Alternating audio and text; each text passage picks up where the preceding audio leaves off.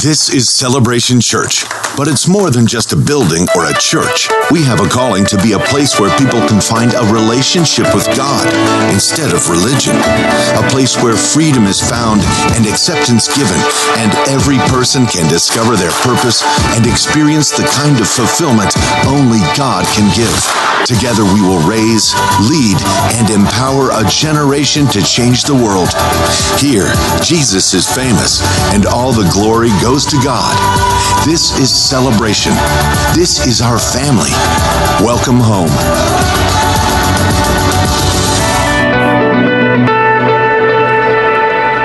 Good morning. Welcome to Celebration Church. Let's all stand together as our campuses join with us over in Appleton and in Stevens Point this morning. And let's recite together the Apostles' Creed. This is our statement of faith. This is who we are and what we believe here at Celebration Church. We believe in God, the Father Almighty, the creator of heaven and earth. We believe in Jesus Christ, his only Son, our Lord, who for us and for our salvation was conceived by the Holy Spirit, born of the Virgin Mary, suffered under Pontius Pilate, was crucified, died, and was buried. He descended to the dead, and on the third day he rose again. He ascended into heaven and is seated at the right hand of the Father. He will come again to judge the living and the dead, and his kingdom will have no end. We believe in the Holy Spirit, the holy Christian church, the fellowship of believers, the forgiveness of sins, the resurrection of the body, and the life everlasting. Amen. You may be seated. Good to have you with us. And again, good morning to those over in Appleton and Stevens Point, those who watch us on the internet all over the world. I see everyone survived Christmas. Hallelujah. And now moving on to New Year. Wow, this whole decade has gone by really fast, huh? And now we're going to start 2020. Our legacy offerings are done now. Now, if you haven't had a chance to do that yet, you can certainly still do that by making a note of it in the regular offering this morning at the end of the service for the legacy campaign. We will give you a big report as to where we end up with that. It's done very, very well, shockingly, actually.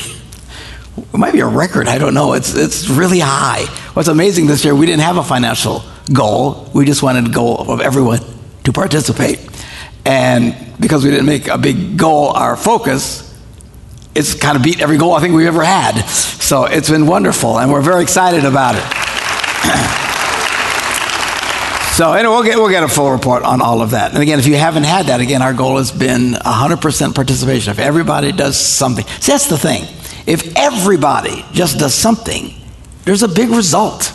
And this is true in any area of the church. If we all even just do a little bit, what amazing things God can do in our lives.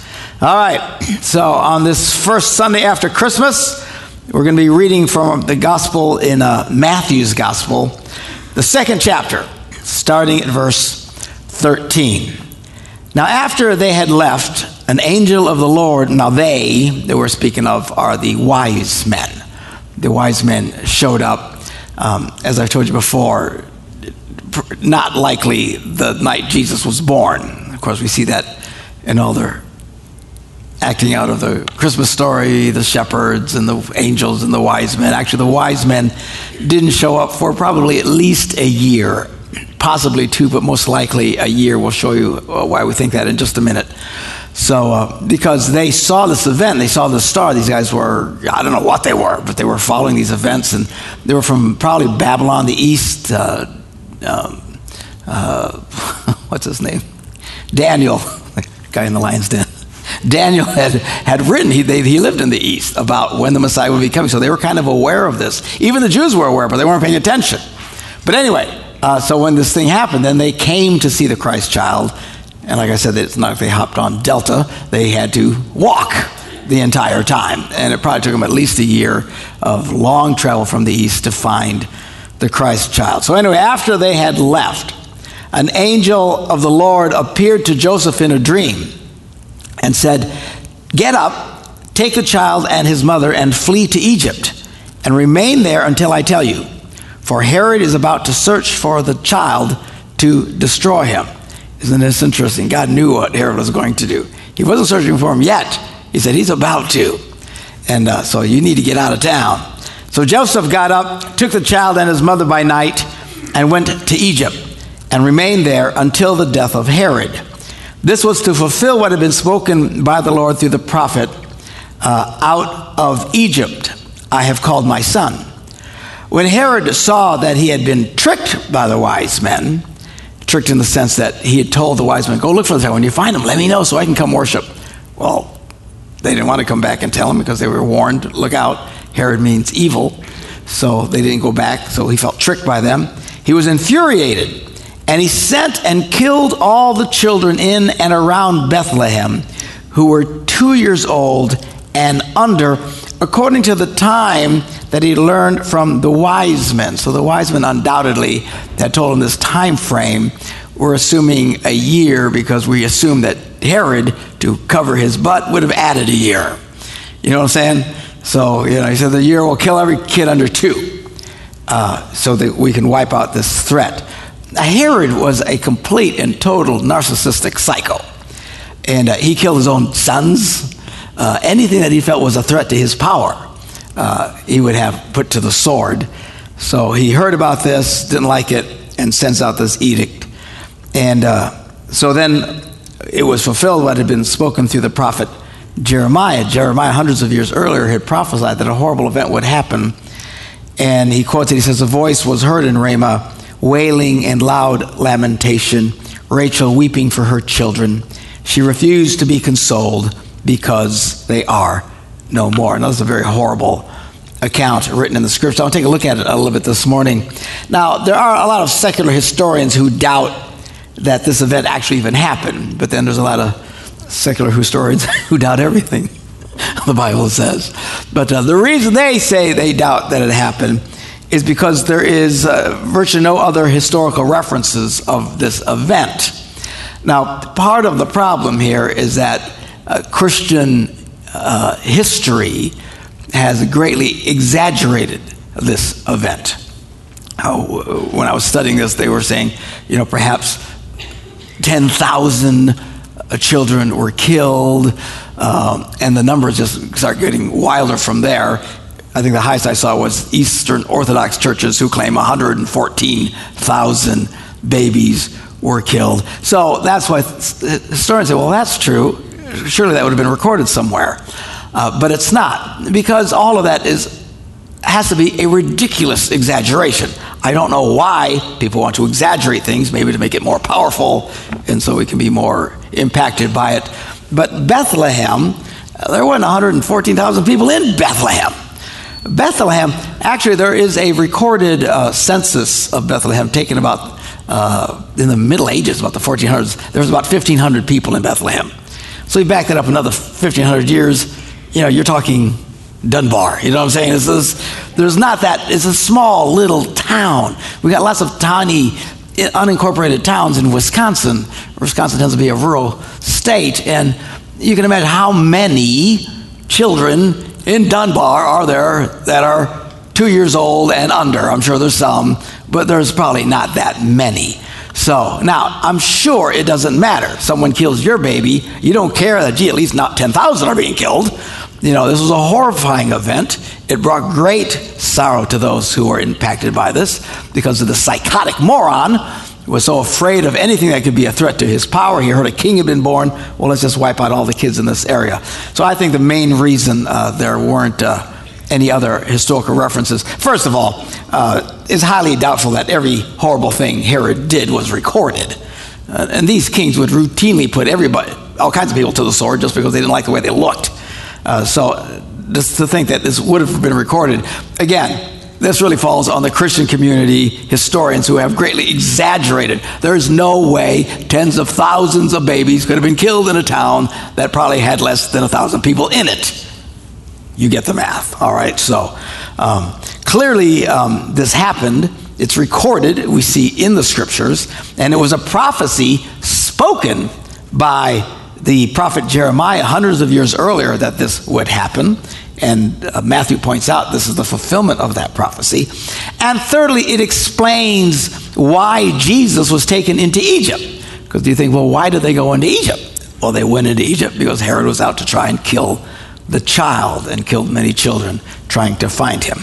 So anyway, as you look at this event, it's easy to have the question raised, why do bad things happen? All right? And, let's be clear, number one, God is not the author of evil. Jesus said in John's gospel, it's recorded, the thief, talking about Satan, comes only to steal, kill, and destroy. He says, I came that you might have life and have it abundantly.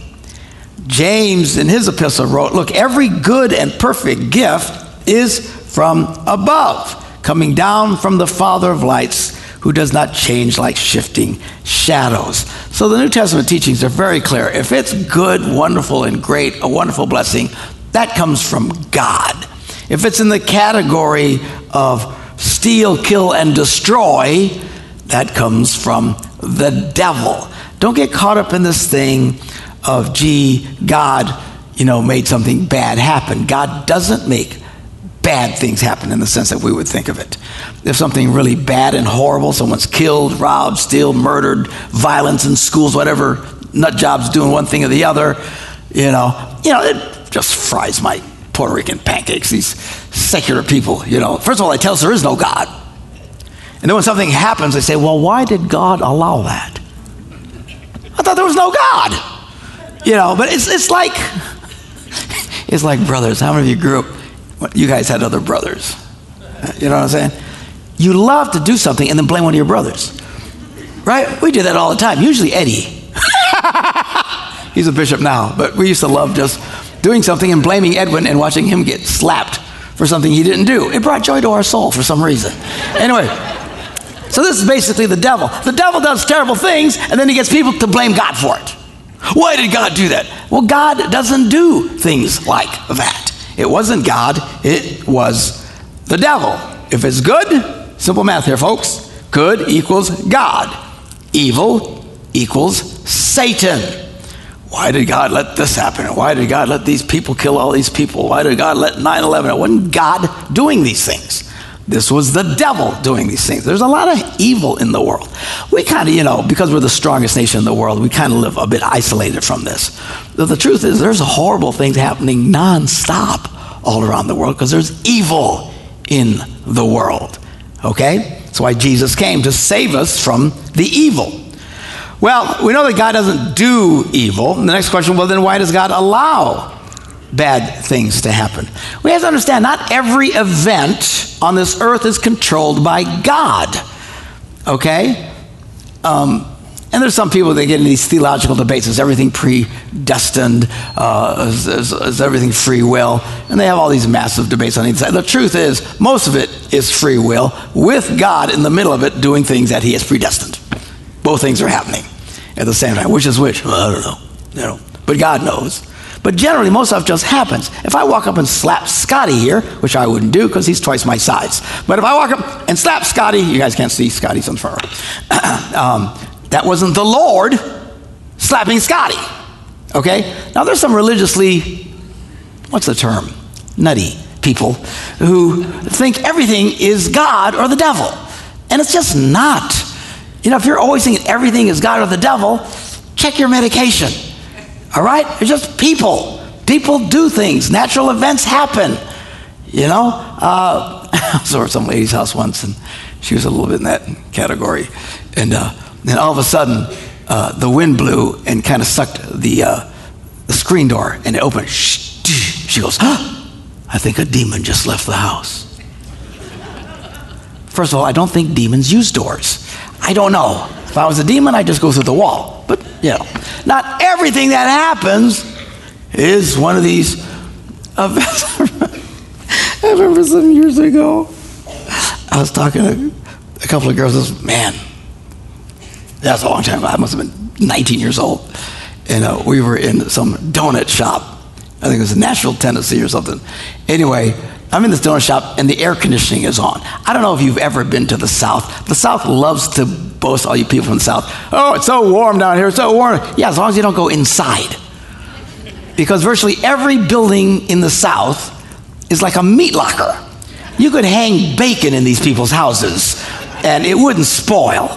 You know, I always think, if you want it so cold, go to Wisconsin. You can get that for free. Just open the windows, right?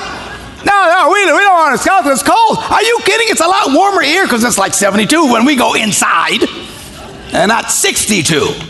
Anyway, in there and freezing. And these girls would tell me, I think there's a demon on your left shoulder. I said, what? Yeah, it's making you shake. Oh, for heaven's sakes. They were so weird. So many weird religious people. Okay, not everything that happens is God doing it.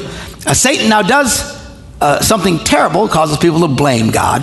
Now, some of this blaming occurs over some of the stupidest things. And I know when it's you, it doesn't seem stupid. But, you know, people who are upset, you know, why did God let my cat die? Everything dies. You know, I don't think God hated your cat and wanted to kill it. Why did God let my boyfriend break up with me? I don't know. Maybe you're obnoxious. I don't know. God had nothing to do with it. Seriously, you hear people talk like this. Oh, why did God let me fail my history test? I don't know. Maybe you weren't paying attention in class. It's interesting when all of a sudden something bad happens, how many people immediately blame God? Don't do that. Now, there's serious things that happen sometimes, horrible things that happen. Why did God let my children die in that car wreck? Well, because someone's probably drunk and not paying it. Why didn't he protect? You know, I don't know. Look, as we do see, as recorded in this account in Matthew, is that God will and does intervene in the face of evil, but it's why we pray, as we just prayed together, all of us, deliver us from evil. We pray that God will deliver us from evil because there is evil in the world. And the implication is, if you don't pray this way, you're not going to get delivered from evil, because evil just happens. You want to ask and pray God to intervene in your life. Pray over your life. Pray for your children. Pray for your spouse. Pray for your family. Pray for your friends. Pray for God's protection in your life. Why? Bad stuff happens. You can't just go around and just ignore, and then something bad happens and get mad at God. Now, sometimes, even if you are prayerful, something bad can still happen. It could be a testing of your faith, like with Job. I mean, I don't know. All I know is when we get to heaven, it's all going to make sense. I think one of the first things people are going to say when they get to heaven is, oh, that's why. You know, because we don't see it here. We don't get it, but he does. And we can trust God, even when things go terribly, terribly wrong. All right? The question, why doesn't God just prevent every act of evil? Well, we know he doesn't. Otherwise, we wouldn't need to pray, deliver us from evil. And it just, you know, we don't have to pray God for the sun to rise tomorrow. It's going to rise. You pray for things that won't happen unless you pray. Does that make any sense? You want to pray protection. Why? Because otherwise you won't be protected. It's a nasty world out there. So it just doesn't run that way. That's why we run to God. That's why we read the scriptures like David wrote in the Psalms, or as is recorded in 2 Samuel. David said, the Lord is my rock, my fortress, my deliverer. Why? Because bad things were happening to him. That's why he would run to God and God would deliver him. My God is my rock in whom I take refuge, my shield and the horn of my salvation. He is my stronghold, my refuge, and my Savior. From violent people, you save me. And we see this theme all throughout the Psalms as he cried out and prayed to God for protection. And God did indeed protect. Remember, the number one reason people don't get answers to prayer is they don't pray. I said, well, I don't get many answers to prayer. Do you pray? Oh, not really. Well, that's why. You need to pray, and pray earnestly. All right? All right. Even with all of that, at the end of the day, sometimes bad things happen to really good people. And as I said, someday we will all learn the reasons why. Well, let's go back to Matthew and continue reading from the gospel reading this morning.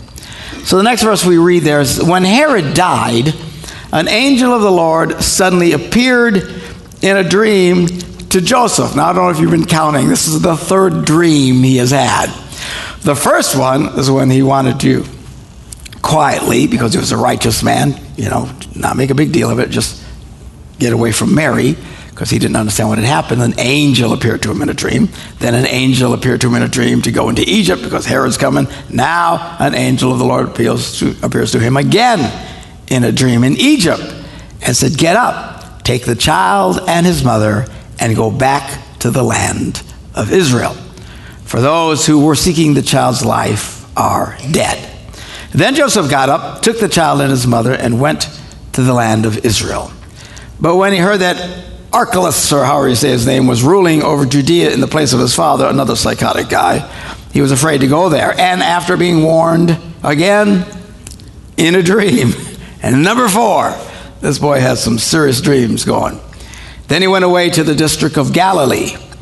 And there he made his home in a town called Nazareth, so that what had been spoken through the prophets might be fulfilled. Matthew does this a lot. As Matthew's gospel, he constantly points what happens and then points to the prophecy that said it would happen. And it's amazing. The odds of Jesus fulfilling these prophecies are virtually mathematically impossible. Yet he does over and over and over again in every area of his life. And this is another one, a prophecy that said he will be called a Nazarene, or this translation says a Nazorian. I've never heard that word before, but it makes sense. He is a Nazorian. He's from Nazareth. All right?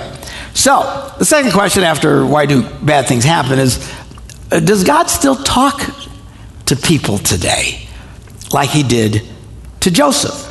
He had 4 angelic dreams. Does God still do things like that? And the answer, of course, is yes. God still does speak to people. But of course you have to be listening. It helps. But God will speak to you, but he does it in various ways. Now, in Joseph's case, for some reason, he had a lot of God speaking to him in dreams. I don't know if you've ever had a dream where you felt like God was speaking to you or something like that. In all the years I've been on this planet and following Jesus since I was a young teenager, I had one dream where God spoke to me in that dream, and I'll never forget it. It's like a dream like you can't imagine. It is extraordinarily powerful. You're aware that you're dreaming, and yet you can tell it's God speaking to you in this dream. And man, I remember I woke up, I was just buzzing. Woo! I mean, this was no normal late night pizza dream, okay? And there was nothing like aliens or anything in it, weird stuff going on. It was just God speaking, because I was in a great, I was like 30 years old. I was in this big turmoil about a decision in my life. What should I do? I'm praying, I'm crying out to God, I'm fasting, and then I have this dream about this decision, direction I was going to go. And he's very simply, Jesus in the dream comes to me and says, "It will be okay." And I woke up, and that was it. But oh my goodness, did it set my heart at peace. Now, it will be okay. So I went and made this change in my life and went through what to this very day is the most hellish 4 years of my life. Now, apparently his version of okay and my version of okay is not exactly the same. All right? It's like when the angel appeared to Mary, "You're going to be blessed." Whee! Well, then nobody believes she's pregnant. They have to go on this stupid trip on a donkey, 9 months pregnant, 8 months. How much fun did that have to be? They get to town. There's no place to go. She's in a barn giving birth. She's probably thinking, "Where is that angel?" Let's smack him upside the head. So it was horrible. I hope I never, ever, ever relive days like that. And I wouldn't want days like that wished on anybody. It did, however, put me on the path that brought me into the ministry, and specifically here to Green Bay, and doing what I do all around the world, speaking into families' lives. But it was it was horrible. And like I said, I've never forgotten it. Every time I think it'll be okay, I think, oh boy. Which, I was kidding last week. I was talking about my wife. Sometimes she'll have a dream that I did something mean, and she wakes up and she's mad at me. And a lot of guys know what I'm talking about. Your wife does the same thing. And then she asks me, she says, "How come you don't get upset when I'm upset?"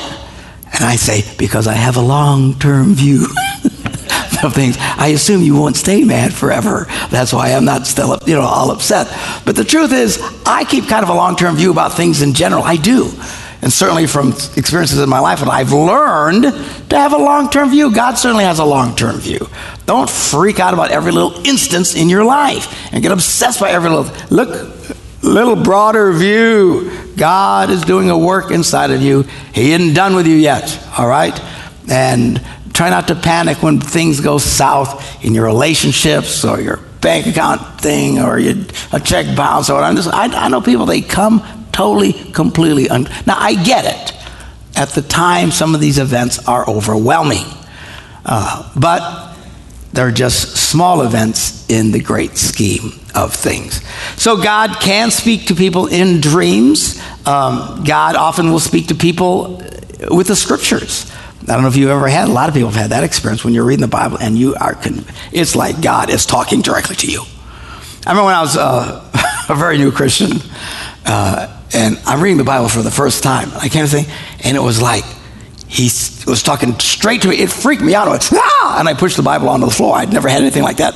I'd never read Huckleberry Finn where Huck was talking to me. You know what I'm saying? This was an experience I'd never had before. This was like, wow, God will talk to you through the scriptures. Here's a clue. In order for that to happen, you have to actually read the scriptures.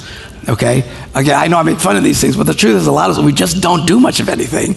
We don't pray much, we don't read the Bible much, and then we wonder how come we don't have these events. You have to pursue these things, and you will start experiencing wonderful things when God starts talking to you. Some people have visions. I've never had a vision, but people will have visions where they'll see things, and God will speak to them one way or the other. A lot of people, you'll hear God speak to you just in a still small voice. You know it's not your thought. By the way, all the thoughts in your head are not God. That's number one. Stay away from the nutty category, okay? Well, the Lord told me this. The Lord told me to turn left. The Lord told me to check my socks. No, that's just your head talking to you, all right? But when it does, if you're being sensitive, you can tell it's different. It's just different than anything else. Jesus said, my sheep know my voice. And when he speaks to you, sometimes it's the simplest little thoughts that come in you, if you're paying attention at all, you will know it's God talking to you. Sometimes God will just use people to speak into your life. I've had that before, where someone's talking to me and I just felt like God was talking right through that person directly at me. And it's a wonderful thing that God uses people. Sometimes I've sensed God using me to talk to people. I don't know if you've ever had that experience. There's been times I'm talking to people and all of a sudden I'm saying things I didn't know I knew. Serious. And I'm giving this advice, and when I go down, I went, wow. And I knew what it was. It was God talking through me to this person, giving advice. Hey, it can happen. You remember Balaam's jackass talked. And if God can use an ass, he can use me. So, and sometimes God will use circumstances to speak into your life. And then you just got to pay attention. Usually he'll use several things so you can really know that it's God. Maybe you had a vision or you had a dream or you heard a voice and someone said something to you, and then the circumstances. That's how you're really sure. I wouldn't go running off too crazy on any one thing by itself, generally speaking. Look for things to happen. But circumstances, God has led me a great deal in my life with circumstances. The one analogy I've given over and over again. In my life, the way God really directs me is it's like he closes every window and door in the house. He lights the house on fire and opens one door. I feel compelled to go through the one door. It's like every other door, every opportunity has shut down in my life, and I go this direction. It's like I don't have any other choice. And it's just God's grace in my life because I don't pay attention to all that stuff anyway. But God will and still does talk to people. And you want to put yourself in a situation where he can do that in your life. All right, I'm going to ask youngsters to come forward at our campuses here in Green Bay, Appleton, Stevens Point. Come forward and ready to serve us communion as we continue our worship. Now, this won't make any sense to you guys in Appleton and Point, but who was that singing this morning? Holy cow. Was that impressive? Yeah. Give her a hand. I don't even know her name. I do not impress easily, but I was impressed. Anyway, sorry, you guys. But whoever it was, he was amazing. Anyway, so we're going to have our time. I invite the ushers to come forward. Now, this is when we turn our attention to our time of communion, which we do every Sunday.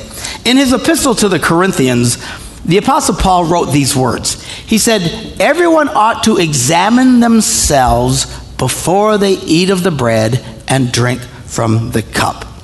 So with those words in mind, I want us to bow our heads in a word of prayer. I'm just going to pray a prayer of forgiveness for us in general as we're listening this morning, kind of examining your own heart, see where you're at today. How have you been over the last week? Let's kind of examine ourselves as we go before the Lord this morning. Heavenly Father, before we partake of the bread and the cup this morning, and in obedience to the scriptures, we pause now to examine ourselves. If we have sinned against you in thought, word, or deed, by what we've done or by what we've left undone, if we've not loved you with our whole heart, if we've not loved our neighbors as ourselves, for the sake of your Son, Jesus, who gave himself as a sacrifice for our sins, have mercy on us and forgive us of our sins.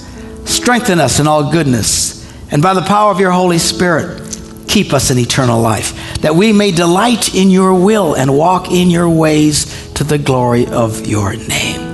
Now, as every head is bowed, and I want you to keep your heads bowed for a little bit, if you're new to faith this morning and you're in our services here at our campuses, maybe you're watching online, if this is new to you or you've never truly experienced God's saving grace in your life, I want to encourage you right now. We're doing this a little bit differently this Sunday, just to quietly in your own words, as we sit here for just a minute, ask Jesus to forgive you and invite him to come into your life.